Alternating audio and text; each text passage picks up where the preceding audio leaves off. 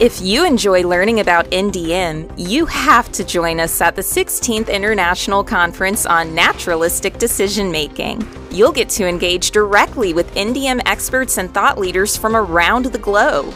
Learn about the latest research that's helping deepen our understanding of expertise and explore immersive interactive experiences that can help accelerate learning and proficiency in your organization. It's all happening this year in Orlando, Florida from October 25th through 27th. See the full agenda and find out how to register for in-person or online attendance by visiting our website, naturalisticdecisionmaking.org.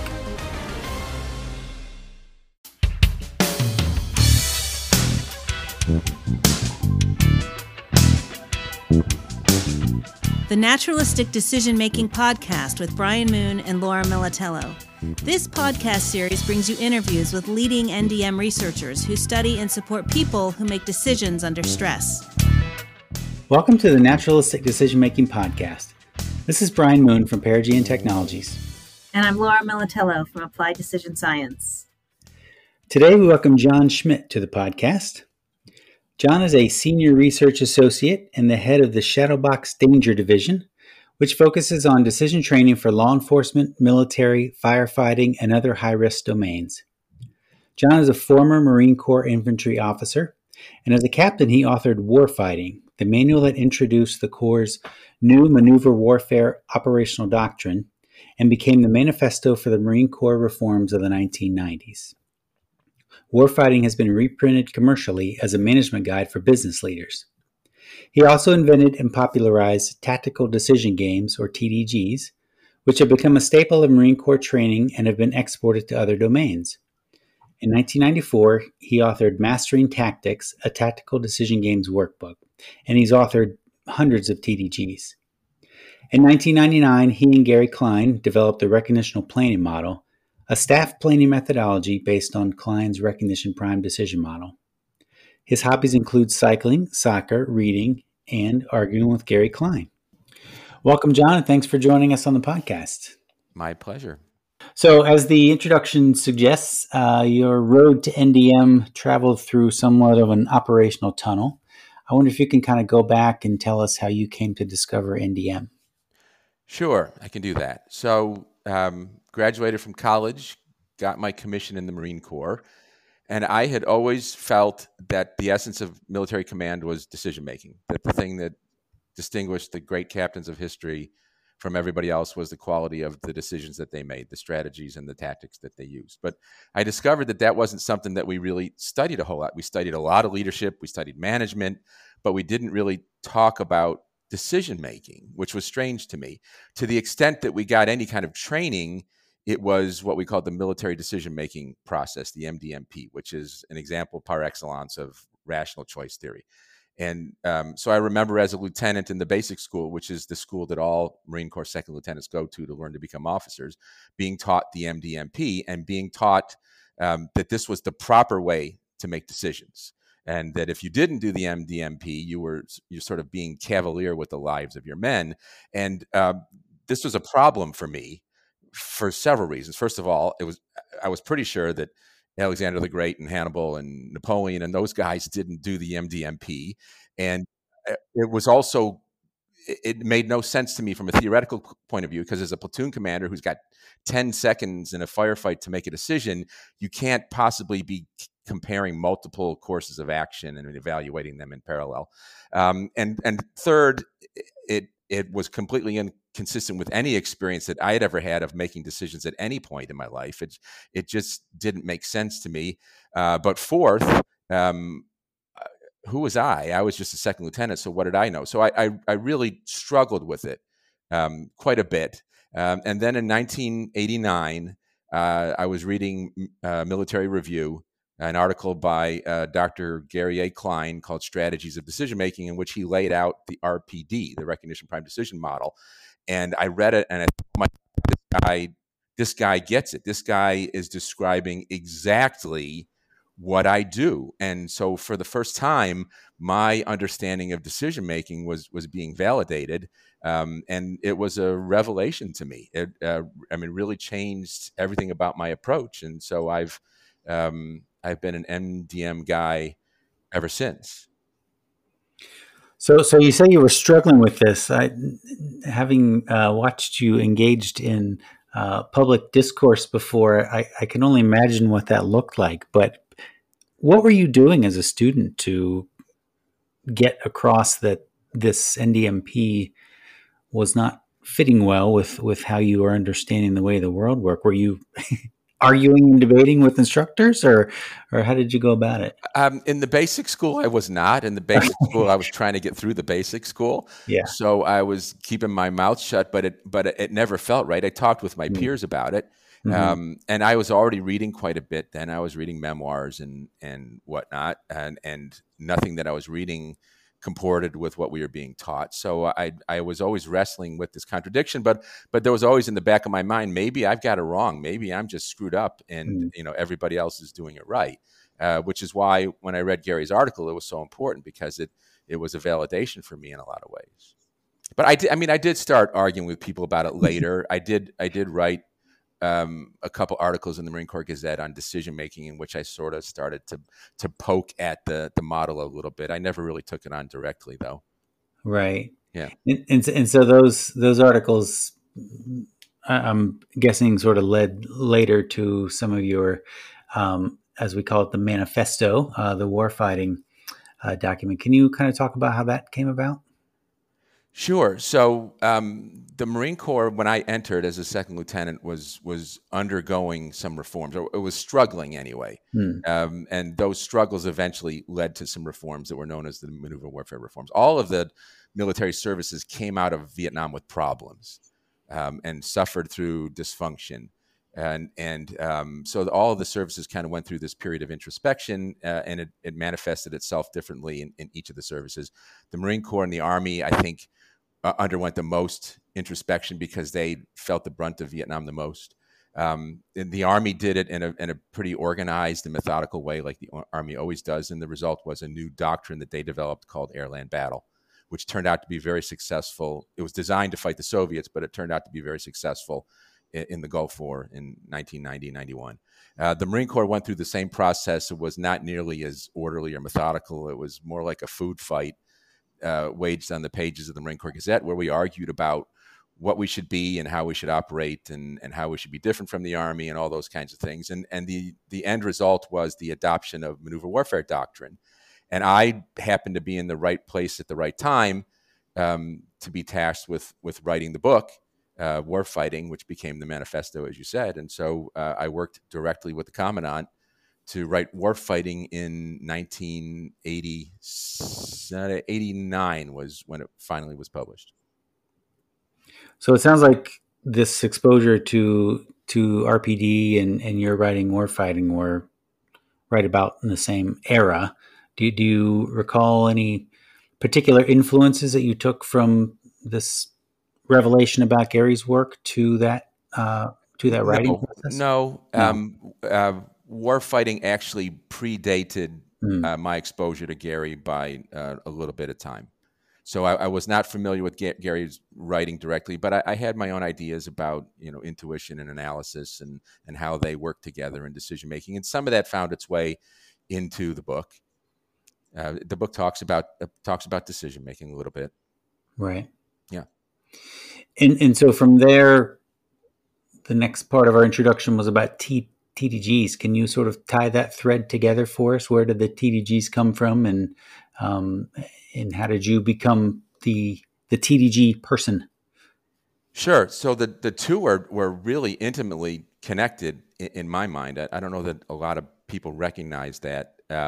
So I was writing Warfighting, which is a fairly theoretical and abstract book. Most military manuals are very much how-to kinds of books, with lots of tactics and techniques and procedures. This wasn't that at all. This maneuver warfare really is more of an operational philosophy than it is an actual tactical doctrine.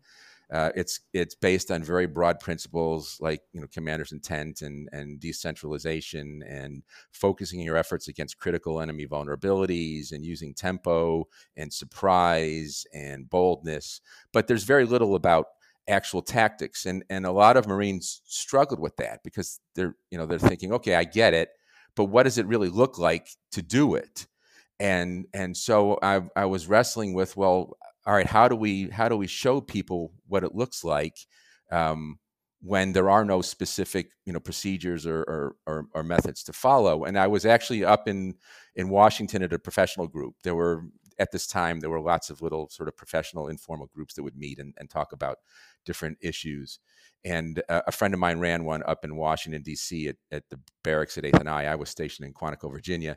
And I went up, and he had invited the military attaché from the West German embassy at the time, Colonel Hasse von Uslar, to talk about German methods and what the Germans did. And we were talking about the sort of initiative with an understanding of the bigger situation. The low-level commanders would exercise initiative on their own authority without receiving orders, but based on an understanding of the bigger picture. And he just pulled a map out of his briefcase, which I thought was impressive, that he was always walking around with a map. And he just said, just as an example, imagine that you're here and you've been given this mission to go capture this bridge. And as you're marching toward the bridge, you hear a huge explosion and you see a big dust cloud. What do you do? And the answer is, well, obviously the bridge has been blown. You can't get that bridge. Is there another bridge that you can go to and seize it anyway? And as he was doing this, I thought, oh my God, this is exactly what we need. What we need is scenarios like this to make these theoretical concepts concrete for people. And at the same time, he wasn't using it as a decision-making exercise per se. He was using it to illustrate a concept. But at the same time, because of my interest in decision-making, I'm thinking, yes, this is how we also can train decision-making in this environment of subordinate commanders exercising initiative on their own authority. And so I went home that night and started drafting up what became Enemy Over the Bridge, which was the very first TDG to appear in the Marine Corps Gazette. Stayed up all night, wrote the thing, went in the next morning, showed it to some friends. They liked it, sent it to the Gazette. And the editor of the Marine Corps Gazette, Colonel John Greenwood, called me back and said, yeah, I love it. I'm going to publish it. And we decided what we would do was we would solicit solutions. We would encourage readers to submit solutions to that problem, and then we'd select a few and publish those in the next issue of the magazine. And the Gazette got inundated with solutions, just absolutely inundated with solutions. And Greenwood said, well, all right, I want to do this every month. So every issue for about the next 12 or 15 years had a new TDG that really changed the whole approach to training decision-making and the approach to decision-making in the Marine Corps, and also helped to institutionalize maneuver warfare concepts. So it was directly tied to maneuver warfare, right? So making good decisions to me meant using good tactics, and good tactics to me equated to maneuver warfare. So the two of them were really enmeshed. It's a great story. The initial thought for putting the scenario in, what did you think people were going to do with that, or what did you suggest they do with it? So if we weren't necessarily thinking to solicit the solutions initially, what were you thinking people would do with it? Well, that was my idea, to have the Gazette solicit solutions. But even if they just did it on their own, like a crossword puzzle, they were still going through the decision-making exercise, right? So the tasker was, in a time requirement of 5 minutes, come up with a decision in the form of the orders that you will issue, and then draw an overlay of your plan. So even if you didn't submit it to the Gazette, you still had the value of going through the problem and doing the exercise. Right. Yeah. So that structure became sort of set in stone then for the next, like you said, 12 to 15 years. And ever since then, it really changed the training culture of the Marine Corps. They started using TDGs in the schools. The basic school that I talked about, the school for lieutenants, they had 4 giant classrooms. Each of them had just rows and rows of tables where you sat. And the basic school took all the tables out of one of the classrooms and replaced them with about a dozen giant sand tables. And those became where they, would mold the sand to make the terrain and create new scenarios. And it just sort of became a decision-making lab. that really changed the way we trained lieutenants. And so the workbook then, did it sort of lay out this whole methodology for how to develop TDGs and how to execute them? And Mastering Tactics was a workbook that I wrote in '94. It had 15 sort of classic TDGs in it. It didn't really talk about how to design them and how to facilitate the sessions. I did that in a few other articles that subsequently got put together in a workbook by the Marine Corps University. So yeah, so that stuff about how to do it was permeating as well. Right. Awesome. So you are definitely the TDG guy. I think most folks think of you as the TDG guy. Can you talk about other kinds of projects you work on that we might say are sort of NDM relevant? Sure. I mean, so in addition to sort of trying to improve decision making throughout the Marine Corps, I've exported it a little bit into the Army and had a little success there, but not nearly the success that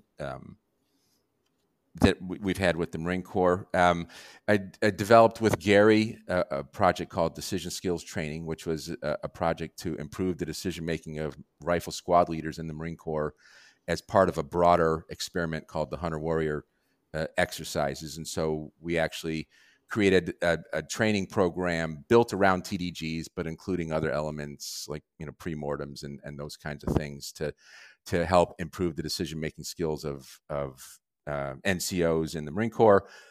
Developed a decision skills training program for law enforcement officers in California in conjunction with the Peace Officer Standards and Training Division in California. 16 basically shadow box exercises with expert feedback and meeting after every week for a sort of a discussion group to drill down deeper into the scenarios. Developed some scenarios for firefighters. We've developed some scenarios for sort of program managers and technology programs, which I thought was going to be really, really hard to do, but it turned out to be fairly successful. So we've managed to export the methodology into a number of different domains. I don't think we've ever had the success that we had with the Marine Corps, but I think a lot of the reason for that success is that we did it for so long, and the effort was so extensive that it was really able to be institutionalized just through sheer mass and repetition. Right. So just to make the connection for listeners, so you mentioned Shadowbox, and would you characterize Shadowbox as sort of a computational instantiation of the TDG process, or do you think about it any differently? I don't think about it as a computational instantiation. That's quite a mouthful. I think of it as sort of the next generation of TDGs with built-in expert feedback. So typically, when you run a TDG scenario, a seminar, you're there with a group of students and you have a facilitator and he creates the scenario and he says, "What's your answer? Give me your orders," and then he'll give this student some feedback and you'll have a discussion. But you have the facilitator there and you have his expertise to be injected into the discussion and to provide feedback. The idea behind Shadowbox is what if you can't get your hands on that expert? It becomes a bottleneck and you can't accomplish the training. So what you do instead is you create decision points in this scenario. You ask the students, all right, what are you going to do, A, B, C, or D? They make their pick, they give their rationale for why, and then they get to see how a select group of experts already handled that exact same scenario. So you get to, as Gary likes to say, see the world through the eyes of experts. So a Shadowbox exercise is really a tactical decision game with expert feedback already embedded in it. If that makes sense. Yeah, it does. So to tie this back to your TDGs in the Gazette, then, was there a similar sort of, here's how other experts would have handled this situation in the TDGs that were in the Gazette? The closest to the expert would be the author, right? So the solutions that were published in the next issue would always include the author's solution among the solutions. Now, you might not agree that the author qualified as an expert, but that was the closest to sort of the official solution that there was. Although I always went to lengths to say there is no right answer here. There is no school solution. This is just like everything else. This is just food for thought. So no, the short answer is I guess there was no expert feedback per se, but I will say that over the years, the maneuverist mentality, and I was a true believer in maneuver warfare, kind of, gained influence because at least one of the solutions was always a maneuverist kind of a solution. And it wasn't just the solution. Then you also had to offer a rationale, right? So you had to explain why you were doing what you were doing and what the underlying principles were that you were applying to this problem. So, John, I wanted to ask kind of a basic question. Sometimes I'm talking to people who don't work in the military domain, and they'll say, I think, I would think military decision-making is very top-down and regimented. People are following orders. What's interesting about that? Do you ever get those kinds of questions, and how do you respond to or help people reframe if they come in with that kind of mindset? So people do come in with that kind of mindset. I in that instance, I love to be able to do a TDG with them, and I have done a TDG, a military scenario with other groups, and expose them to just what actually happens and what the reality is, and how the situation's never what you expected were, and how most of the time the orders you were given are obsolete within 90 minutes, and you've got to improvise and make decisions on your own authority, but try to make those decisions consistent with what you understand the bigger objective to be. So I tried to demonstrate it that way just through experience, and if I can't, I try to explain it to them. But you're right. You do find yourself disabusing people of this idea that the whole process is very mechanistic and top down, and as a company commander or platoon commander or even a battalion commander, all you're doing is executing the orders that you were given. It's not like that at all. Actually, can I ask a follow-up question on that? So you mentioned several domains that you've sort of exported to. Have there been any domains that were particularly resistant to this approach, or TDGs, or kind of your overarching perspective? No, but usually I'm there talking to them because they've invited me because they're interested in that approach in the first place. And there were plenty of people in the Marine Corps initially who were opposed to that, because even back then in the Marine Corps, a lot of senior leaders were uncomfortable with this idea of giving juniors a lot of latitude and a lot of authority to act on their own initiative. So that was a cultural change that had to take place within the Marine Corps. And you find that in other organizations, but by and large, I was there because somebody in the organization had asked me to be there and was interested in this approach in the first place. And when you think about it, TDGs only make sense in a system in which subordinates are expected to make independent decisions. If the system is highly centralized and there's one decision maker and everybody else is just expected to execute, then you have no reason to do TDGs, right? Because nobody else is making decisions. Everybody else is just executing like a robot. So the whole logic of using TDGs is sort of premised on an organization that expects people to be making decisions at every echelon of the organization. So, John, I know, you maybe more than most really come from an operational community. That's your own personal background. And then you've worked in all these other high stakes environments, but you're also really comfortable arguing in the research world. And so I'm wondering as you think about kind of both sides of this equation, what is the message that you're trying to convey to both sides there? That's a great question. First of all, I'm not sure I would say I'm comfortable in the research world. I think I've learned to exist there, but I can't say that I'm completely comfortable in it. Let me answer this way. The first NDM conference I went to was NDM2 in 1993 in Dayton, I think, and that's where you and I met. You were a young research assistant at Klein Associates, and you got stuck at the same table with me and a bunch of other Marines, and I always felt sorry for you for that. And I didn't go to another one until 2019 in San Francisco, when you were actually running the thing. So you went from a research assistant to running the NDM conference. And my impression, so I had a total of two data points, and it was nothing more than really a vague recollection, right? Because it was a quarter of a century apart. But my vague recollection was that there had been a shift in emphasis toward research.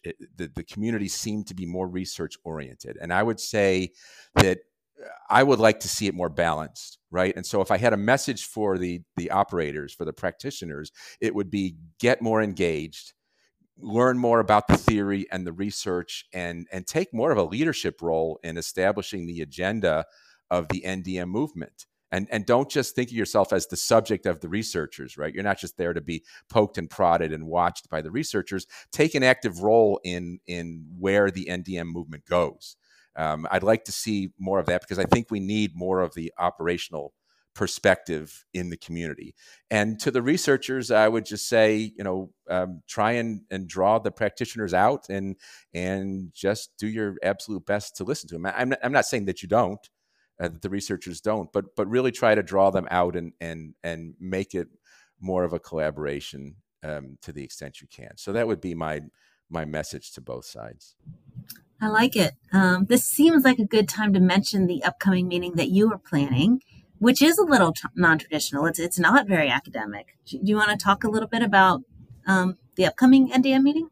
I'm happy to talk about the upcoming NDM meeting. And you're right. And precisely one of the reasons that I tried to shift it was to make it more practice-oriented. So my intent is to make the proceedings much more experiential. In addition to having sort of the typical type of paper presentations and poster sessions, we're planning to have a number of experiential exercises, TDGs, war games, training demonstrations, various different workshops. You and Brian are putting on a cognitive task analysis workshop, for example. Gary Klein is putting on a masterclass on the premortem. And there will be a number of things like that. So my hope is that anybody who goes there, whatever their interests are, whether they're a researcher who's deeply steeped in the theory or they're a novice who's just become interested in NDM for the first time, they're going to find something of interest to them, and they're going to get a lot out of the experience. So I'm really excited. It's going to be chaotic. It's going to be crazy. I know that, but I'm really excited about sort of creating this energetic environment where we're going to, be able to learn things from each other and collaborate and experiment and workshop and come out with some really interesting ideas. Agreed. And we've been talking as we plan this about this idea. I like your notion earlier of exporting. So there's a lot of great stuff that goes on in the NDM community, and we're trying to sort of get the word out. I want to pull on that thread with you a little bit. So again, you've been invited to these places, and folks have taken an interest in your work. I'm curious about if you have any good stories about someone being attracted to your work or kind of reaching out to you kind of out of the blue, where they seem to make a leap of faith, if you will, that what you were doing would be useful in their domain, and any kind of surprises that have come along there, or just generally, what do you think attracts people to this whole idea of TDGs and what you're offering? I think, first of all, because it's experiential. So it's not just theoretical. You're getting to do it and feel it and experience it. And I try to make them as engaging as possible by making them realistic and challenging and a little bit different. I mean, I always try to, anytime I develop a scenario, to have a few twists and turns in there, and there's always uncertainty and something unexpected almost always happens. And I think that makes it more engaging for people, and also makes it more valuable as a training exercise. Because if you develop a plan and everything goes according to plan, then what do you learn? But if you develop a plan and everything falls apart and you have to improvise on your feet, now you're learning things, and you're learning to deal with the pressure, and you're learning to figure out solutions on the fly and that sort of stuff. So I hope that's what attracts people to them to the extent that it does. And have you found yourself in situations, obviously, if you're doing sort of Marine Corps maneuver warfare, you're pretty comfortable. Have you found yourself in situations where you were facilitating TDG and it didn't go well, or where have you kind of struggled to get traction? Some audiences have been harder than others. Mm-hmm. There was a military audience at Fort Benning. We were working with the Army, And some of the guys were some fairly senior NCOs who had recently come back from a deployment in Iraq or Afghanistan. And they were very strong personalities. And if you've got one really, really strong personality in the group, that can really sort of throw the whole dynamic of the group out of whack. And so we had this one guy who was very much a by the numbers kind of a guy, who's, no way in hell do I, you do what I told you to, and nothing else. And so that was a hard group to work with when you get that kind of experience. So sometimes managing the group because of personalities can be challenging. Maybe the most interesting, you asked about some odd, places where interest came from, that somebody out of the blue approached me when I was fairly early on during the Marine Corps Gazette days, when I authored most of the early ones for the first few years. I started getting letters from a guy who was in Walla Walla State Penitentiary, I think in Washington. He was serving a life sentence for first-degree murder. But he somehow was getting the Marine Corps Gazette and submitting solutions every single month to the tactical decision game in the Marine Corps Gazette. And he wrote to the editor and said, can you pass this on to John Schmidt? And so the editor, thank goodness, never actually gave him my direct address or anything like that, but would forward these letters. And so I started this sort of pen pal relationship with this guy he had been, I think, a private first class in the Marine Corps and got out after one tour, or maybe even got dishonorably discharged. I don't know, but he was a murderer now, and he was in prison, but he was doing TDGs every month and sending me letters explaining in detail why he was doing what he was doing, and all his grandiose strategies and stuff like that. So that was a really sort of interesting experience that came out of nowhere. It's mostly guys, people in military, law enforcement, firefighting, those kinds of domains where you're making split-second, life or death kinds of decisions. Those are the people who seem most interested in this kind of approach, who realize that you don't have the time to consider options and compare options. You've got to have another way of making reasonable decisions, and they seem to be the kind of people who are most interested in this approach and most attracted to it. Well, it sounds like a great hire for the Shadowbox Danger Division. Yeah, maybe. Okay, I'm going to talk to Gary about that. I want to pull a bit on the recognitional planning model, and you started off talking about your qualms with MDMP, and of course the recognitional planning model was intended, I believe, to be an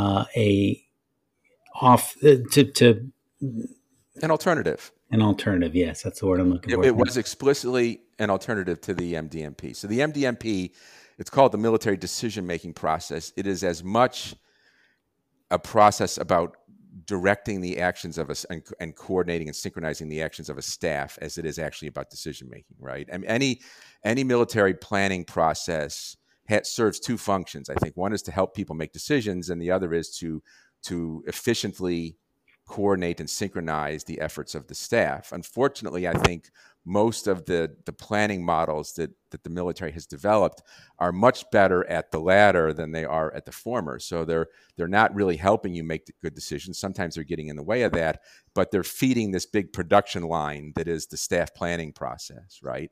And so our effort was, well, for one thing, to try and streamline that process, but also to try to develop a process that actually did a better job of helping people make decisions by not forcing them to do unnatural cognitive things, but taking advantage of the things that human beings do well and do naturally, right? So build a planning process around that. That was our effort. Right. And so you mentioned the streamlining piece. That was actually empirically validated, right, with Peter Thunholm's work? Yes. The RPM got a little bit of traction for a while, and then it kind of disappeared. The military adopted parts of it. The MDMP, they developed a variation of the MDMP called the directed COA approach, which is the CO, the commanding officer, doesn't ask for 3 courses of action and then go through the wargaming and comparing, but the CO just directs a course of action, and then the process pretty much picks up the way it always was. So they kind of incorporated that into the MDMP, but they never really fully adopted the RPM in its entirety. I still do every once in a while. I do get a letter from somebody saying, "Hey, are you the person who wrote the RPM?" And I really like it, but never really caught on. So, John, one of the fun things about these NDM podcasts is learning about influences outside of the NDM community. So if you kind of reflect back on your career, who are some of the major influences that aren't part of the core NDM community that have really influenced the way you think? Are we talking individuals or broader experiences? Either one, yeah. Well, so obviously the Marine Corps, I think it's impossible to become part of the Marine Corps without having that become a major influence on your life, your worldview, your sense of self. I mean, so that was hugely important to me. Before the Marine Corps, I would have to say the Jesuits and my dad. My dad was Jesuit educated. My dad was fond of saying that whatever you're studying whatever you think you're studying with the Jesuits, you're actually studying philosophy. So that whole sort of Jesuitical worldview, I think I internalized that quite a bit. So my dad and the Jesuit priest that trained me. Gary's been an influence, but Gary's in the community.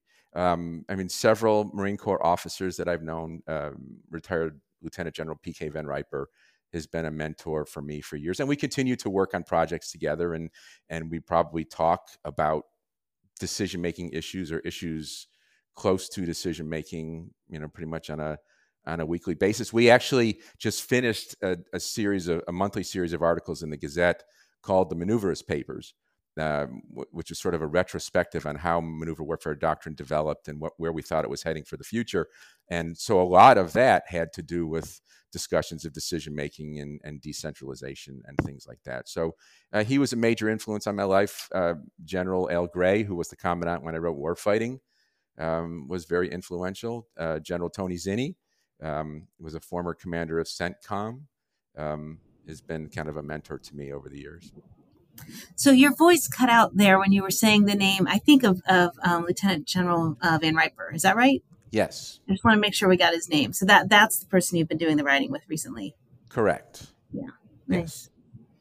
Yes. Okay. Great. So a lot of your influences were kind of philosophical, like ways of looking at the world. Those are the kinds of things that come to mind for you: the Marine Corps, the Jesuit priest, your dad, and then these military leaders who you had an opportunity to interact with over the years. Yes, and I guess to that, I would add an interest in systems theory, complexity, complex adaptive systems, which I first became exposed to when I was writing Marine Corps doctrine. I was looking for ways to explain the nature of war, at a fundamental level, the essential dynamics of war. And military theorists have long turned to the science of their day to try to find metaphors for explaining warfare. So Clausewitz, the great Prussian theorist of the early 19th century, talked about friction and center of gravity and culminating point. These were concepts that came out of Newtonian mechanics, which was the cutting edge science of his day. And so I was sort of similarly looking for ways to explain warfare that would make sense to a 21st century audience. And I came across complexity theory, which I thought explained a lot of those dynamics. And so I've for years been very interested in systems thinking and general systems theory, complex adaptive systems, complexity science, and those kinds of things. And they continue to influence my thinking about decision-making and design, systemic operational design, for example, how you come up with solutions to very large-scale, complex problems. That's all been influenced by what I've learned and continue to learn about complexity and systems. And also, I have to say that's a very Jesuitical kind of approach as well, that I probably started getting back in my high school days from Father Bill O'Malley.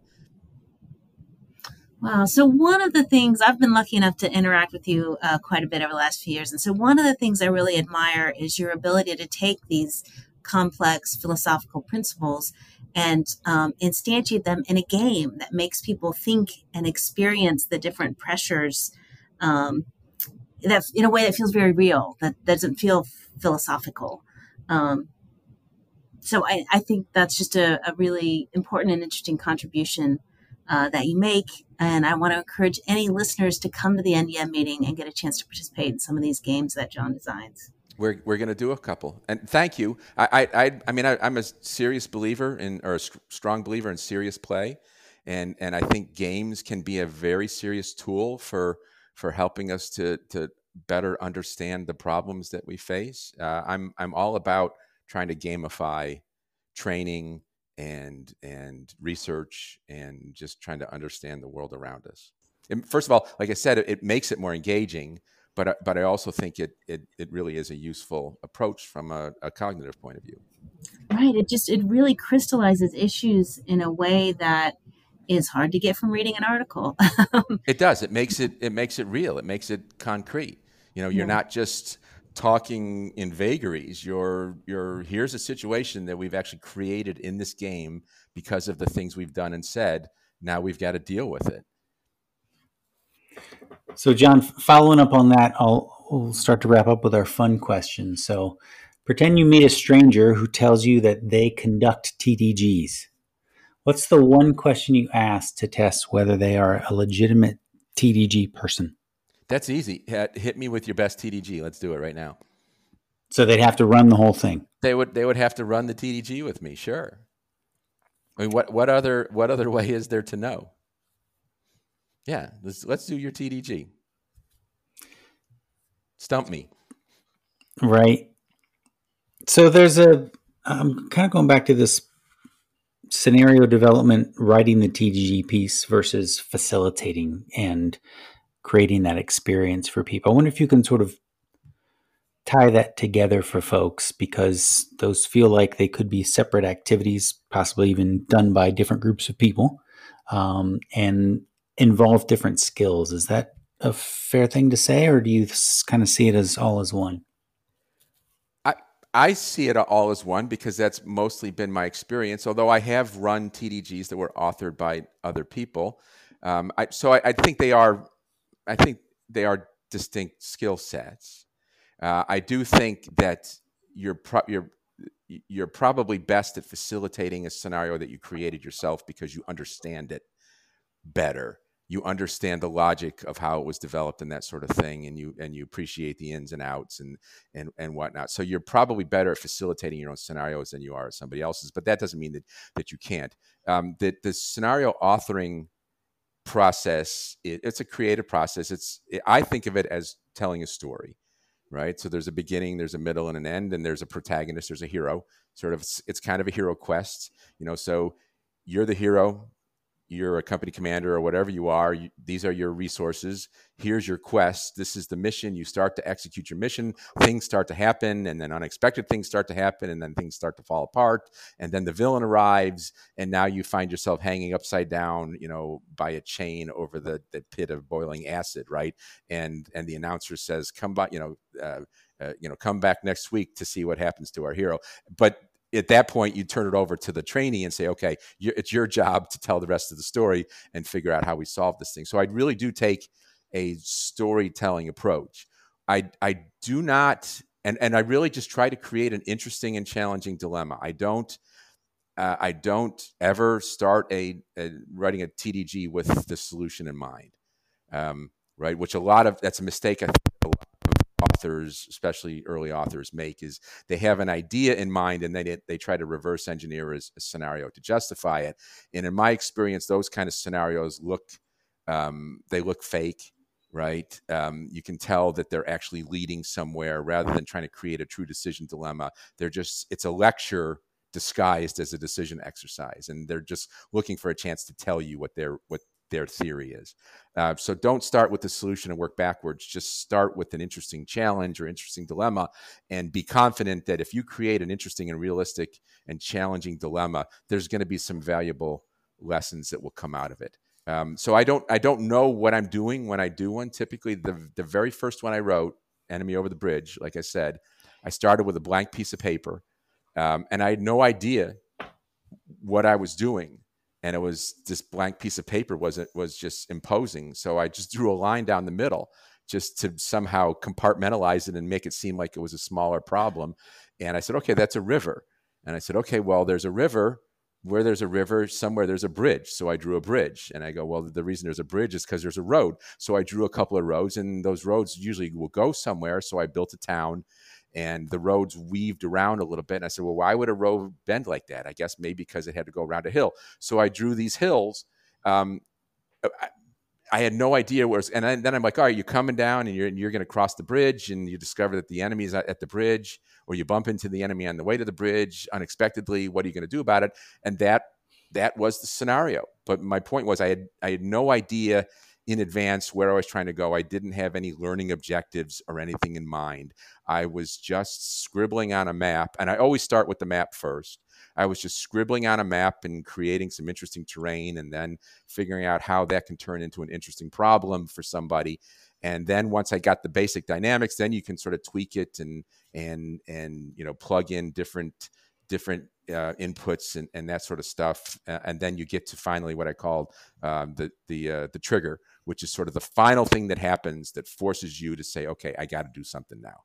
Right. So the trigger event is the thing that now sort of forces the dilemma to come up, and you've got to solve it. And so that's the approach that I take anyway to offer. As far as facilitating, it's just a lot of asking questions and drawing people out, and trying to get them to explain themselves, and trying to, if you can, pit people against each other and get people to be learning from each other by criticizing each other or asking each other questions. It's not a lot of lecturing. I try not to impose my solution on people, but I just try to sort of create an environment where the self-learning can take place. And if I get stumped, and I do get stumped, even in military scenarios, even in ones that I've created, I've never done I've done Enemy Over the Bridge probably over 100 times. It's never gone exactly the same way. I know some things are always going to come up in Enemy Over the Bridge, but I still get surprised. And so usually when I get surprised, my fallback is I go, why? I just say, explain yourself. Why do you say that? And meanwhile, I'm scrambling to try to figure out, what's going on here, and get my own bearings and get my feet back on the ground, because they just threw me for a loop. So I'm buying time at the same time that I'm asking them to sort of explain themselves. So that's so it is two very different skill sets, I guess, to answer the question. And that's my approach to both anyway. Other people have done it differently. Right. So I said we're going to wrap up, but you just opened up a whole series of questions. I'll just ask one. Okay. So you say that is your approach, and it sounds like a very sort of emergent, creative approach, which I believe is a bit different than creating, say, a shadow box scenario that might come from a number of critical decision method interviews where there was an outcome, for instance. Is that a different approach, or is that complementary to yours? How do the two sort of fit together? Awkwardly. Yeah, I guess I would say I still prefer the create an interesting problem approach. So even if the idea for the scenario comes from an interview that we did with somebody, I'm more interested in the dilemma that they've described to us than I am in the way they solved it.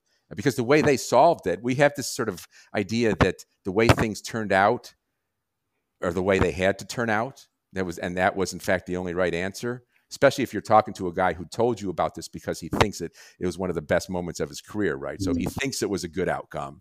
You don't often get a lot of stories about, where you made a whole bunch of terrible decisions, right? People don't tend to share those as often.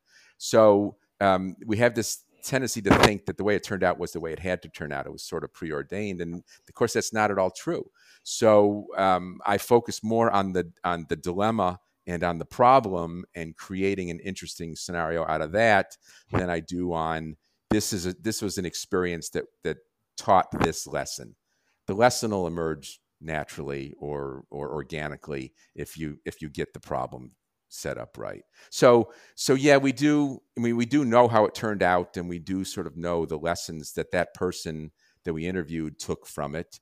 But I try not to let those guide me too much. I still try to focus on the problem. Now, not everybody does. I mean, my colleague Joseph Borders, who develops very good scenarios himself. Joseph has much more of an engineering, scientific kind of a mind, and he will sort of identify some learning objectives and create a scenario out of that. He won't start with a right answer, right, necessarily, but he will start with some learning objectives and try to create a scenario, and that's what works for him. This is all very interesting, and I'm really getting excited about the upcoming conference because I know we're going to be having these kinds of conversations, not only having people experience TDGs, but really talk about this creative and just the different approaches that are out there for achieving the same end, right? You're still trying to teach decision making, but we've got fodder to work with from our interviews, and yet there's this posing of a dilemma, which can be generic, but still sort of gets people thinking. So I'm really excited to have people experience these at the conference. And I guess as a prelude to that, they could go to the archive issues of the Marine Corps Gazette and see some of your early work, right? Isn't that stuff's available somewhere? It is. Actually, you have to have a subscription to the Gazette, but if you do, you can get into the archives and you can see TDGs going back probably 20 years or so. You can also go to the Shadowbox website. We have a Shadowbox of the Month exercise. So every month we put up a new scenario. I think the next one is going to be a soccer scenario, actually. But we've had law enforcement, we've had military, we've had child protective services, we've had just teenagers driving a car, trying to get to the movie theater on time. So yeah, go to the Shadowbox website and you'll see a bunch of different scenarios, Shadowbox exercises in different domains there as well. And I love how you brought it back around to the conference. Thank you for doing that. It's going to be a great experience, and I really, really, really encourage people to sign up and join us. Agreed, and look forward to seeing you there. And Laura, did you have any last questions? No, I didn't, but I just wanted to mention that if you do want to sign up for the conference, it's at naturalisticdecisionmaking.org. Awesome. So we'll see everybody there. This is such a core component, I think, to this idea of accelerating expertise, this idea of kind of learning ostensibly through other people's experience and working with those hard problems, getting the kinds of feedback either from experts or peers or just the scenario itself. So this is just such a critical part of what we talk about in NDM that appreciate you joining us, John, to walk through your NDM journey. And for speaking with us today. It's really been a pleasure. And on that note, thanks again for the NDM podcast. I'm Brian Moon. I'm Laura Militello. Learn more about naturalistic decision making and where to follow us by visiting naturalisticdecisionmaking.org.